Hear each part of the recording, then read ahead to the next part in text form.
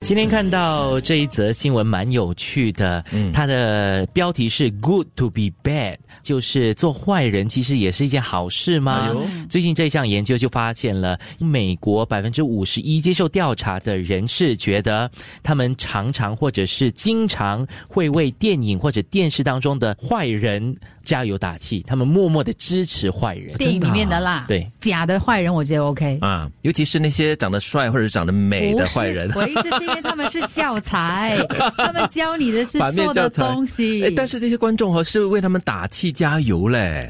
对，因为演坏人很惨的嘞，因为回到现实当中可能也会被当坏人来打。是，真的，我最近是看到一个报道，就是说这个罗兰就是专门演鬼婆的嘛，对。然后香港的鬼戏有 90% 都是他演的，然后他就有一次去外面用餐的时候呢，就被一位老太太指着鼻子来大骂嘞。他就觉得OK， 被骂也是幸福咯，至少有人关注到他。对，真的。我觉得很多的原因第一的原因就是可能奇哥刚刚说的，坏人也帅跟美，所以我们也会被他吸引吧，要看戏嘛。然后再来另外一个原因，可能是现在的坏人已经是多方面的了，他不是真的坏到骨子里去，他可能有一些 backstory 对，背景，情非得已背景才导致他变成这样子的一个坏人。那是要给这个编剧功劳了。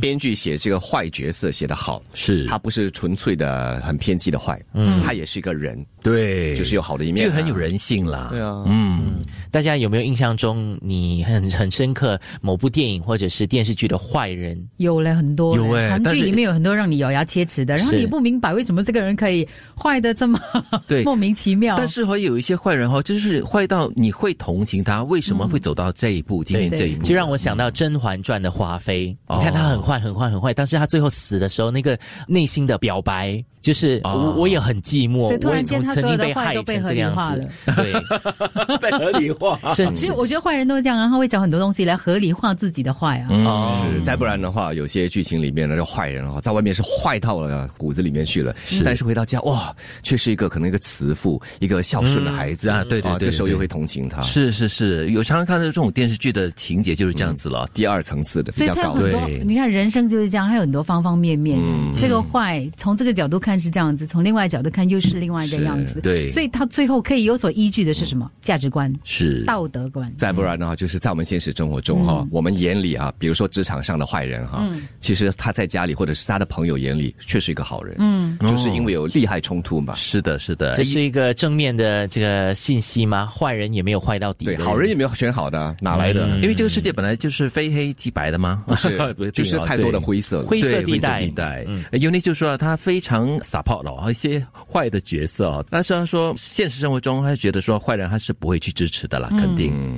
非黑即白只有在一些乡土剧里面才会看到了。还有一些角色你一想到他，对，你就会想到这个角色，想到这个人，像那个梅香马上就说嘛，香港的老戏骨时间演多坏人啊，对，我们叫 Sakin。对，然后我们这边也有一些专门演坏人的，在街上他也说过给那些戏迷忍入戏的指着鼻子说你这个坏人，他没有叫名字，他叫那角色的名字。对，我想到一个人，以前好像有一个本地的剧，好像演小三，就是在街上被人家就是你知道吗？真的是，是郭淑贤吗？不是淑贤，更早以前差不多那个时候了。我还没有出世。有一些角色没有出世被骂的。